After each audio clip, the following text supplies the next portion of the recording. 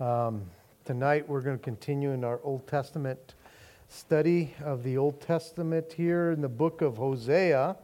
So if you will, turn over to the book of Hosea. We're going to be in chapter 3. Now chapter 3 is a very short chapter. And so I assume that we're going to have a short study tonight. Yes, you mock my pain. Never do it again. But the fact is that there's only 5 verses in this chapter. But 5 verses have never stopped me from having a short study either. But I do want to have communion tonight because it is a short study. And it just, as I was praying about tonight, even last week, knowing where I was going to be at as far as chapter 3 and knowing that it was short and sweet, and I just thought, well, it'd be cool to have communion. The more I studied it, the more I read through it, it's like, oh, Lord, it just seems to be perfect. And so at the end, we're going to have some communion. If we have some time, some prayer and some worship for sure. And so that's where we will be. And so chapter 3 of Hosea, let's read from verse 1 to verse 5, the whole chapter.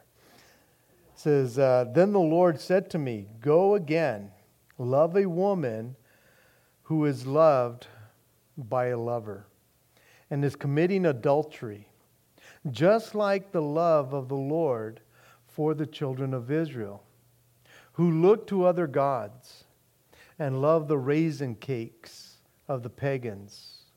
So I bought her for myself for 15 shekels of silver, and 1 1/2 homers of barley. And I said to her, You shall stay with me many days. You shall not play the harlot, nor shall you have a man. So, too, I will be towards you.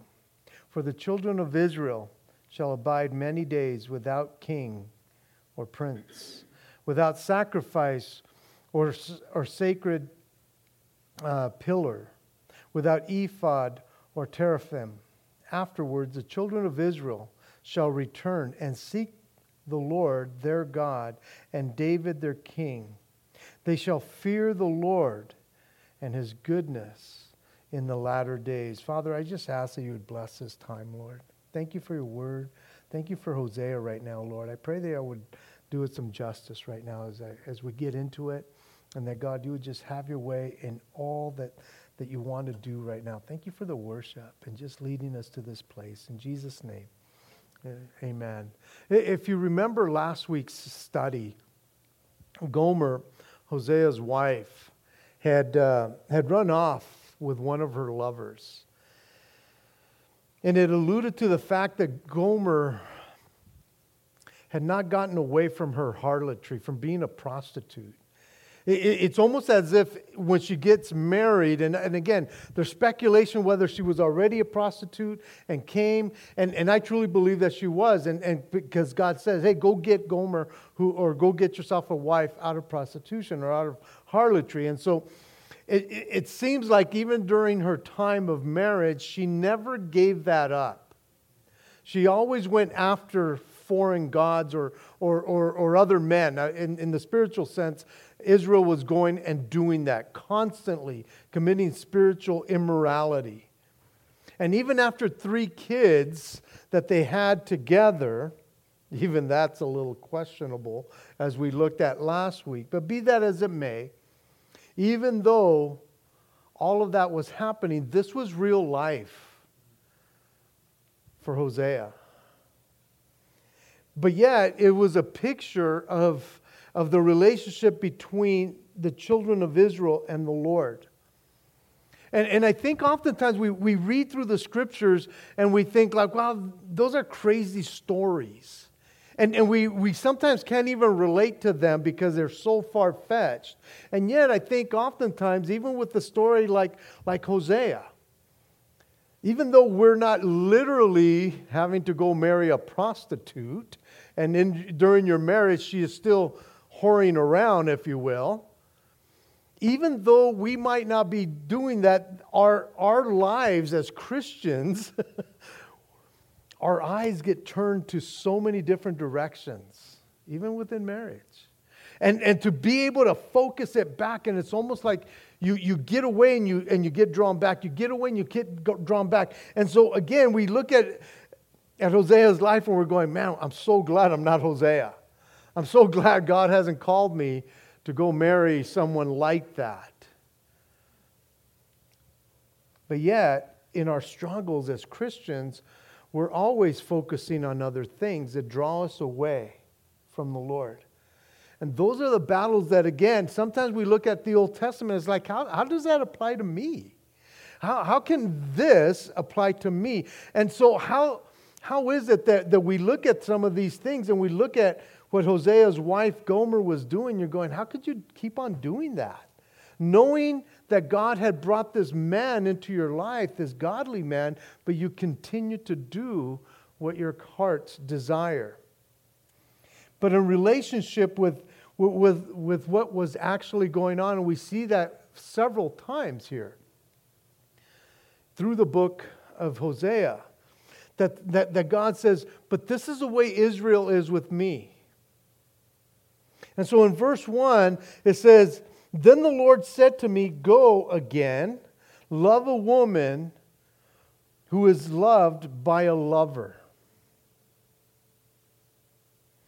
As we learned last week, Hosea had provided for Gomer during her time away. And I gave you this little picture because we saw it here, how the Lord says, even when my people were away, I was always providing for them.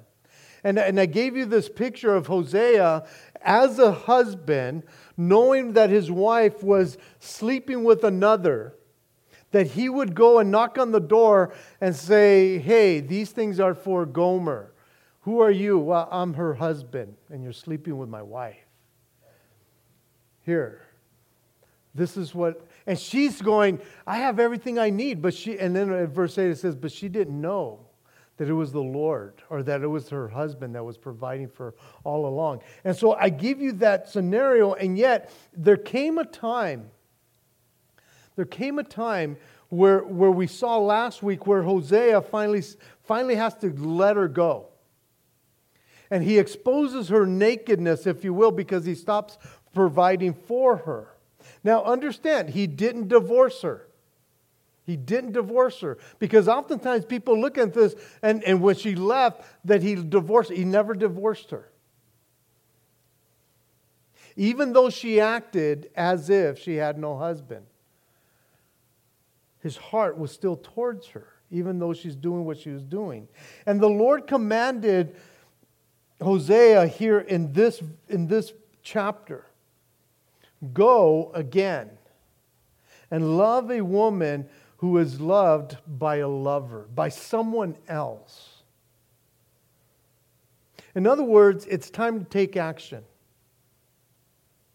I don't know what the time frame is here, how long it had been since he had last saw her or even provided for her.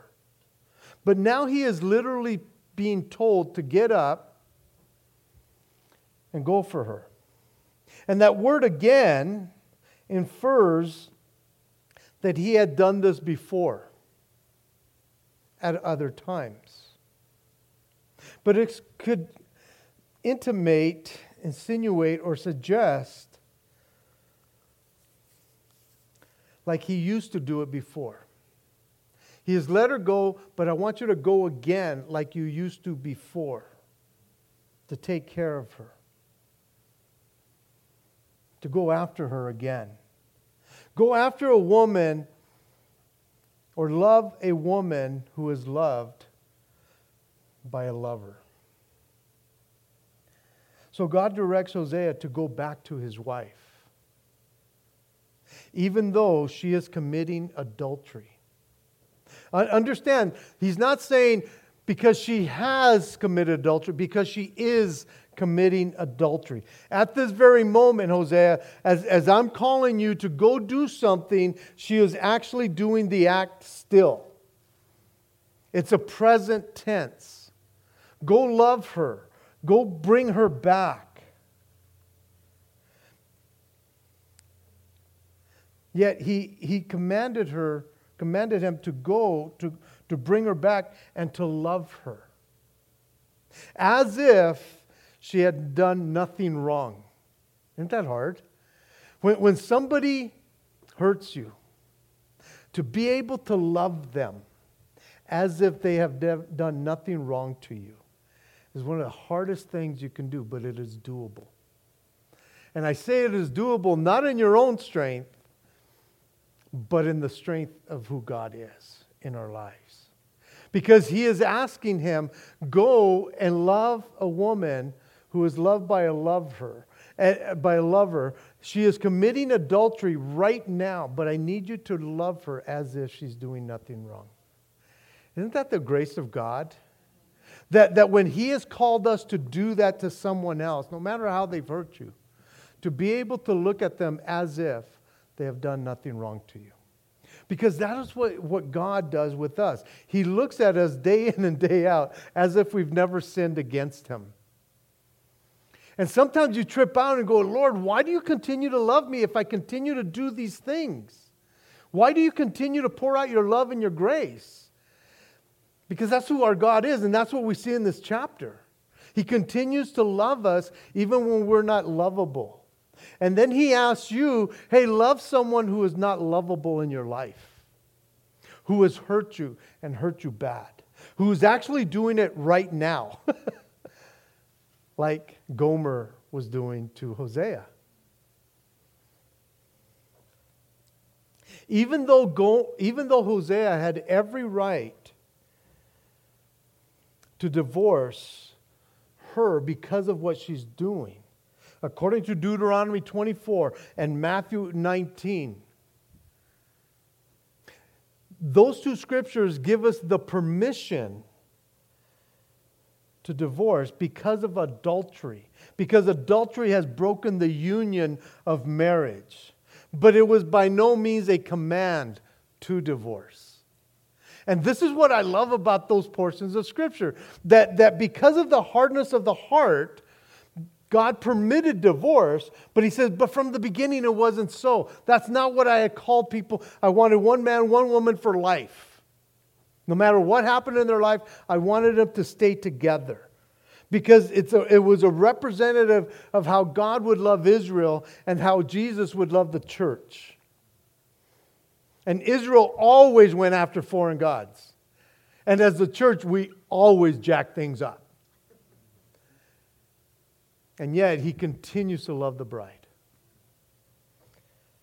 If God had commanded divorce in the case of adultery, commanded it, then he would be going against his command right here when he tells him, go and get her. He permitted divorce, like I said, because of the hardness of men's hearts. But from the beginning, it wasn't so. And so we have here an important principle of love. You see, Hosea is directed to love. Even when this kind of love would have been one of the hardest kinds of love to show. Can you imagine, again, the scenario of him hearing the Lord and saying, go again, love a woman who is loved by her lover. She is with him right now, committing adultery, and I need you to go and love her. The principle is here because I think oftentimes we fill our minds and our hearts with this romantic illusion about love. And one of those kind of illusions of love, and I think it's permeated even within the church because the world does this all the time, that love has little to do with our will. In other words, we just get raptured in this love. We just get caught up in this love. And man, oh man, let's just see where this love takes us. Right? But the principle and what the scriptures show us is another way. That love largely has to do with a matter of our will. We choose to love. And when we direct ourselves to love someone, God tells us that we must love. Then we can and we have to love them. You see, you probably think, I can't do that. People have hurt me. I can't love them. I can't see past it. I can't love them as if they've never done anything wrong to me because they've hurt me so deep and so bad. And yet God says, but I want you to love them. And I want you to treat them as if nothing has ever happened. And this is what we're seeing in this scenario play out right here. Go to her and bring her back. Love her again. You see, when he tells us that we must love, because it is his will, then it becomes part of our will. We want his will to be our will. And so we can, and it does happen. I'm not saying that it's easy. Please understand that. Because when we have to look at someone, I mean, again, if somebody at the church loves you or has hurt you, you could sit on the other side of the church and you don't ever have to really talk to them, right? But then you can run across to them and you know the hurt. And yet you have to look at them. And I'm not talking about being a hypocrite. It's like put on this fake face. And I've told people, man, if you can't love them, then fake it. And they're going, fake it? It's like, well, just fake them as if Jesus was loving them. And they go, oh, I know what you're saying. It's like, yeah, we're always told to do that. Love people the way Jesus loves people. Not the way you love people. You hate people. We hate people. That's within us. To hate and to hurt. You know, back in the Old Testament, and we see it in Matthew, an eye for an eye, a tooth for a tooth. It's like, dude, heck yes. They punch me in the eye, I punch them both. They take one tooth, I take them all. See, that's the normal thing. But he tells us as believers, no, that's not what I've called you to do. You love them because I told you to love them. Because I love them. And if you can't love them with your love, then you love them with my love. And so when we have that attitude, that's why we really, as Christians especially, can't use that phrase, well, we're just not in love anymore. So? It isn't valid grounds, not as Christians. But grounds for a bad relationship or a bad marriage to divorce. Because that assumes that the love is something beyond or outside your will. And that's just not biblical. Because God wills it. And if God wills it, then he could use you to take care of this. And like I said, it's not easy, but it's super hard. And that's just not in marriage, but it's in relationships. Because it's these kinds of things that separate churches and friendships and families.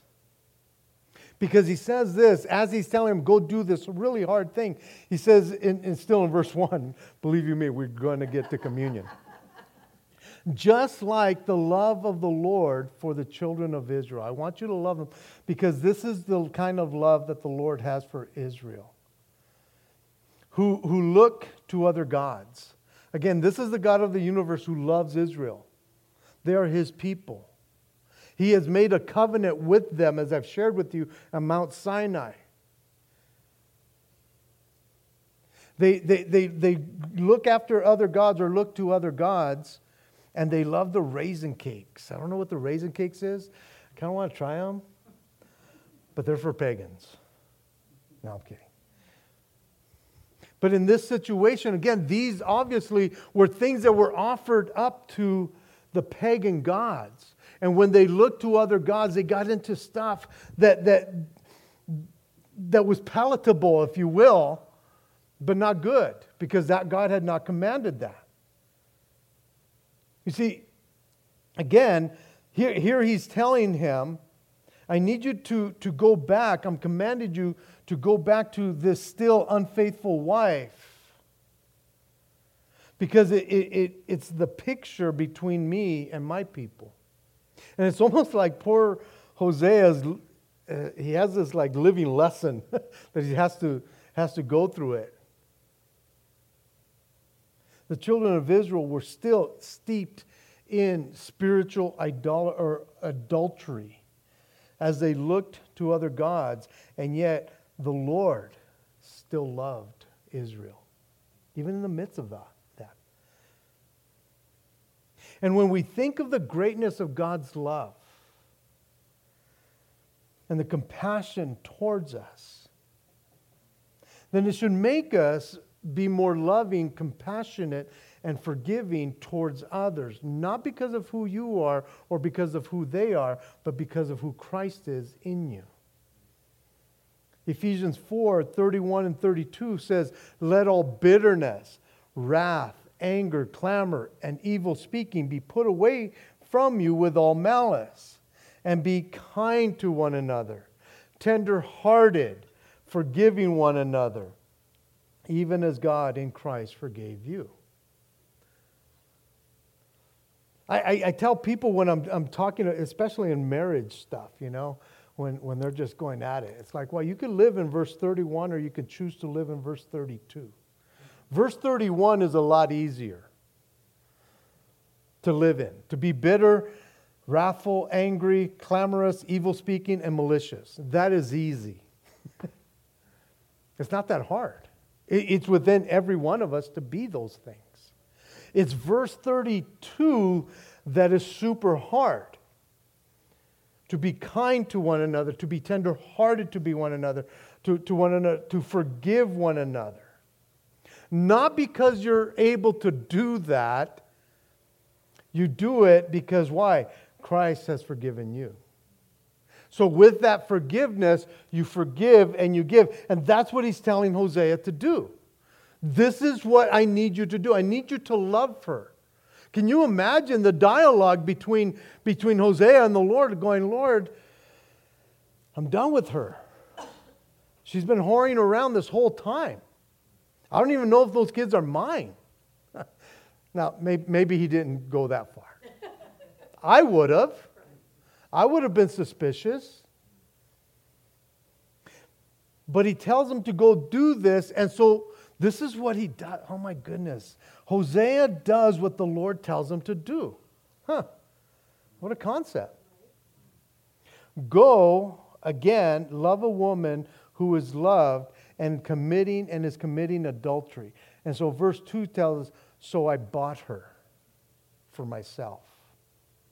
For 15 shekels of silver and 1.5 homers of barley. And I said to her, you shall stay with me many days.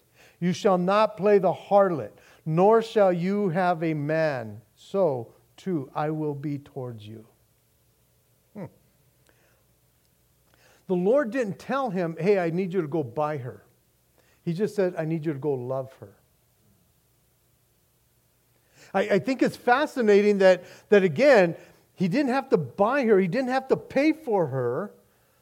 But it's almost as if he ends up showing her love above and beyond what he was asked. To buy her from her lover.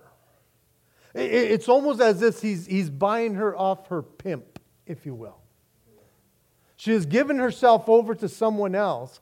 They have either bought her for themselves or bought her to do other work. Because that word lover can be just a friend or another man.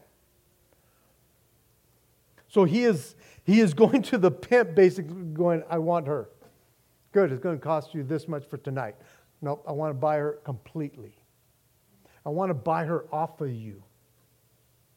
And it's interesting because Gomer is still his wife. He could have said, bro, that's my wife. I don't need to buy her for anything because she belongs to me. He had every right to take her. Again, he had every right to divorce her. He had every right to have her stoned because she was committing adultery. But he goes above and beyond and gave what he really didn't have to give. But he did it. The 15 shekels of silver and the 1.5 homers of barley probably added up to about 30 shekels of silver, which was the price of a slave, according to Exodus. And so this payment would prove to her that she belonged to no other but to him. And he says, and you shall stay with me. I like the way the New Living Translation put verse 3. It says, you must live in my house for many days and stop your prostitution.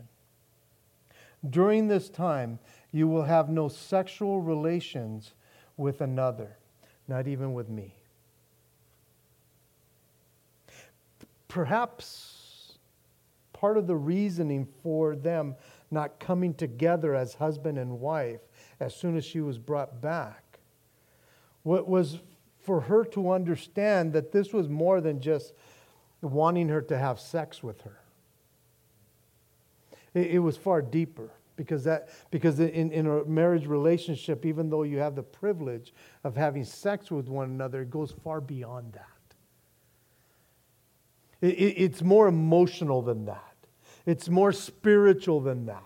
And even though she's out whoring around and having sex wherever, he buys her back not to have sex with her, but to bring her back to say, listen, it goes deeper than any physical thing here. This is a spiritual thing between you and I, because you're my wife and I am your husband. As one commentator said, it's also quite possible that he wanted to make sure she wasn't pregnant at this time. But as I thought about that, I thought, well, that wouldn't have changed anything, even if she was pregnant.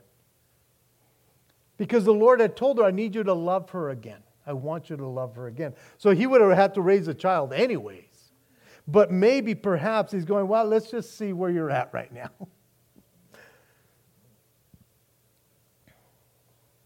So there was a period of time that they didn't come together as husband and wife.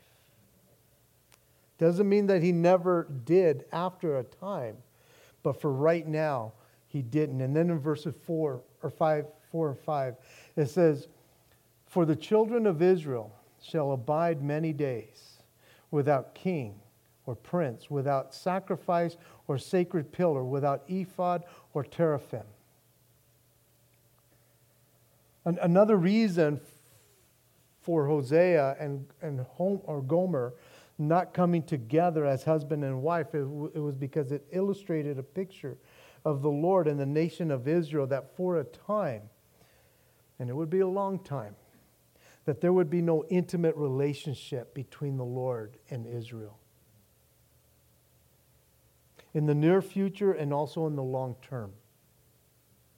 In the near future, what was going to happen after this is that northern kingdom, Israel, would be taken away captive. And then eventually they would intermingle with all these people and come back and being more of the Samaritans. But some of them would come back, and again, they would come back to their homeland eventually, but it would take tens and tens of years. As we know from the southern kingdom, it was at least 70 years. It was over 100 years for the northern kingdom to really come back. And so in the near future, they would be taken away from it for a time. But in the long term, you see, hundreds and hundreds of years later, Jesus would show up. And he would come unto his own. And his own would not receive him. And yet he would still die and pay the price for them. Up until 70 AD, when Israel, the temple, Jerusalem and the temple would be destroyed. To this very day, there's still no intimacy between the nation of Israel and their God. But verse 5 says, afterwards, the children of Israel shall return and seek the Lord their God, and David their king. They shall fear the Lord and his goodness in the latter days. And so in the short term, when they all came back, they kind of left all those idols behind. They kind of learned their lesson. They became spiritually prideful. And we see that in the days of Jesus where the where the religion became very, very dogmatic and very legalistic. But they wouldn't go back to the foreign gods like they used to. But in the long term, still in the future to come, Israel will one day return and seek the Lord. And they shall fear the Lord and his goodness in the latter days, which still speaks of getting towards the 7-year period and then leading into the millennial time. And so again, the promise here that we see is that, again, even when we as Christians, because we apply these things to us, even when we or those in our lives go astray or hurt us, or however the case is, and the Lord tells you, hey, I need you to get up and go love them again, like you used to. And someone's like, no, Lord, don't ask me to do that. But just like Hosea, he had to literally get up and do it. And sometimes you literally have to get up and say, Lord, I don't want to go in that direction, but I will do it. I don't want to take the first step, so I'll just fall in that direction. And then you just lead me in that direction and allow me to do what you want me to do, because every part of me wants to say, no, Lord. Every ounce of me wants to say, I don't want that relationship. They hurt me too much. And yet when the Lord tells us, this is what I need you to go, he never told us it would be easy. He just said, hey, I need you to be obedient to me. And so again, we get this picture, and we will see that throughout the book of Hosea, that there's judgment and then there's redemption. And we see that again, that after he had let her go and exposed her nakedness and took away everything from her so that she hit rock bottom, then in verse 3 he says, go again and love. Even in the midst of their sin, I need you to love them. And so I thought it was precious here because last week I had it on my heart, wow, it's a short chapter, I want to do communion.